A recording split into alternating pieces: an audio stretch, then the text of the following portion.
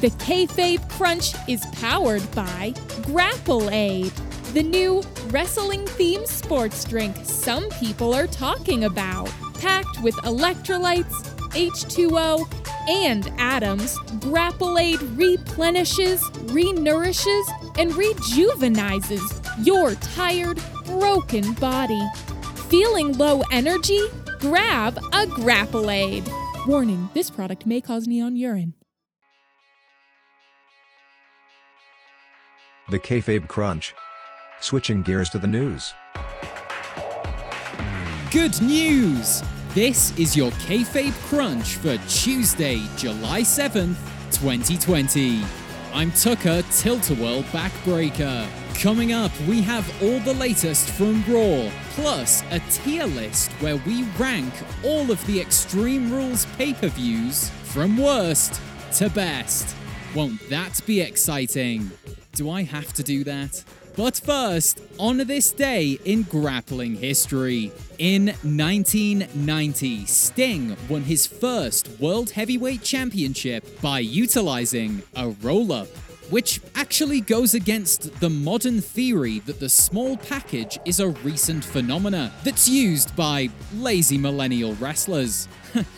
More like lazy millennial wrestling journalists, am I right? Oh wait, that's me. And in 1996, Hulk Hogan revealed himself as the third man, and the NWO was born. This marked the end of 15 years of Hulk Hogan fighting for the rights of every white man, as Hogan's true colors were revealed. And as we all know, his preferred colors were revealed in a later video. Yeah. The only jokes I'll be making about Hulk Hogan are the fact that he's a f***ing racist. Maybe also Mr. Nanny from time to time. And now, let's get on with the slated surprise news. Top story. It's a two-man band. Yes, Drew McIntyre opened Raw by speculating on the stipulation that Dolph Ziggler could choose for their match. He first suggested a steel cage or a no disqualification match. Pretty standard. But then he suggested a laser beam shark match, you heard me, above a volcano. Look, Drew, that's obviously hyperbole, and I'm going to forgive you, mainly because you could hurt me. But to disrespect the real and serious sport of professional wrestling by suggesting that? Sharks can't breathe lava. To my knowledge, no living creature can. And even if they could, lasers won't fire under the extreme heat from the volcano. Just think about it next time. Can't wait for that swamp fight, though. The show-off then finally showed up and stated his selection was a secret. Instead, he belittled Drew for always leaving people behind on his rise to the top, and that he had brought a very special guest with him. Slater Gator! That's right, the hottest free agent in professional wrestling returned to Raw. Wow, what a treat! What a treat in these trying times. Heath Slater. Yes. That's only like 30% sarcasm. I love the guy. Slater asked McIntyre, Where were you for me? Where were you for me? Powerful stuff. It turns out when McIntyre was fired in 2014, Slater called him every day, whereas McIntyre didn't do the same earlier this year. To be fair to Drew, there's a pandemic happening and he's busy, but we see Slater's point. McIntyre then gave Slater a match, presumably for his kids or something, and defeated his former bandmate in 7 seconds. Ziggler then attacked Slater, presumably for his kids or something, and the champ made the save. The two bandmates then posed together in the ring, united once more. All while Jinder Mahal sat at home, staring at his silent phone, weeping. And now it's time for your Fast Count, the corporate philanthropy of news. SummerSlam has been moved to the Performance Center. Latest reports suggest that WrestleMania 40 might be able to take place at Full Sail with fans in attendance. Might. Rey Mysterio fails his oral optometrist's exam. I'm willing to take it a step further and pull your eye out with my bare hands. Bayley and Banks claim never to sleep. However, this is false, as our sources claim they saw the tag champs sleeping on the floor of their locker room. MVP unveils new United States Championship. Massive stripes? Yes. Massive eagle? Yes. Massive font? Oh yes. Kairi Sane reveals she's not actually a pirate. The Joshi sensation stated, "Pirates used to be silly characters, but then I learned about modern-day pirates with the human trafficking and all, and I don't want to be a pirate anymore." Orton spends Raw yelling at third-generation wrestlers. Sources say he was last seen flushing his own head down the toilet in a weird act of self-harm. Seth Rollins tries out his new pirate nicknames. One-legged Kevin and one-eyed Ray. Why is everything pirate-themed? Cedric Alexander revealed to be in the catering business. Rumor has it he's hoping for one of those secret small business loans. You know, like Kanye got. And that's your Fast Count. You've been counted out.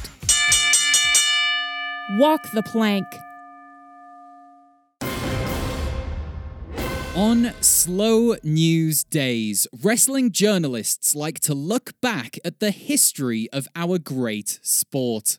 So, on this slow news day, I'd like to offer my informed and fact-based opinions on the history of Extreme Rules. The Extreme Rules event began in 1978, but as it was held in a backyard in northwest Pennsylvania and witnessed by only 9 people, including the wrestlers, this inaugural event is oft forgotten. WWE revived the show in 2009, and it has been held every year ever since. That's 11 years in a row for those who don't want to do the maths, and 63 years in a row for those who think maths is a nonsense construct. During the main event of Extreme Rules 2009, CM Punk cashed in his Money in the Bank contract to become World Heavyweight Champion. For new fans, the World Heavyweight Championship is what we had before the Universal Championship, and CM Punk is what we had before Seth Rollins. Seth Rollins actually holds the record for the most Extreme Rules main events, at a whopping 4. Which doesn't sound like a lot until you realize there have only been 11. And then that's like, I don't know, 76% or something. Nonsense construct. So, should you watch previous Extreme Rules events? Yes, some is the simple answer to that question. But let's give them an official ranking from worst to best. Otherwise, are these words even journalism? Okay, let's get on with the list. Worst to best. 2018, 2013, 2011, 2019, 2015, 2017, 2010, 2009, 2014, 2012, and 2016. Again, that's 2018, 2013, 2011, 2019, 2015, 2017, 2010, 2009, 2014, 2012, and 2016. Just one more time for our slow listeners, in case you didn't have time to grab a pen and paper. 2018, 2013, 2011, 2019, 2015, 2017, 2010, 2009, 2014, 2012, and 2016. And now you know. Think I've done my job there. That's what people like, isn't it? Lists. Everyone loves a good list.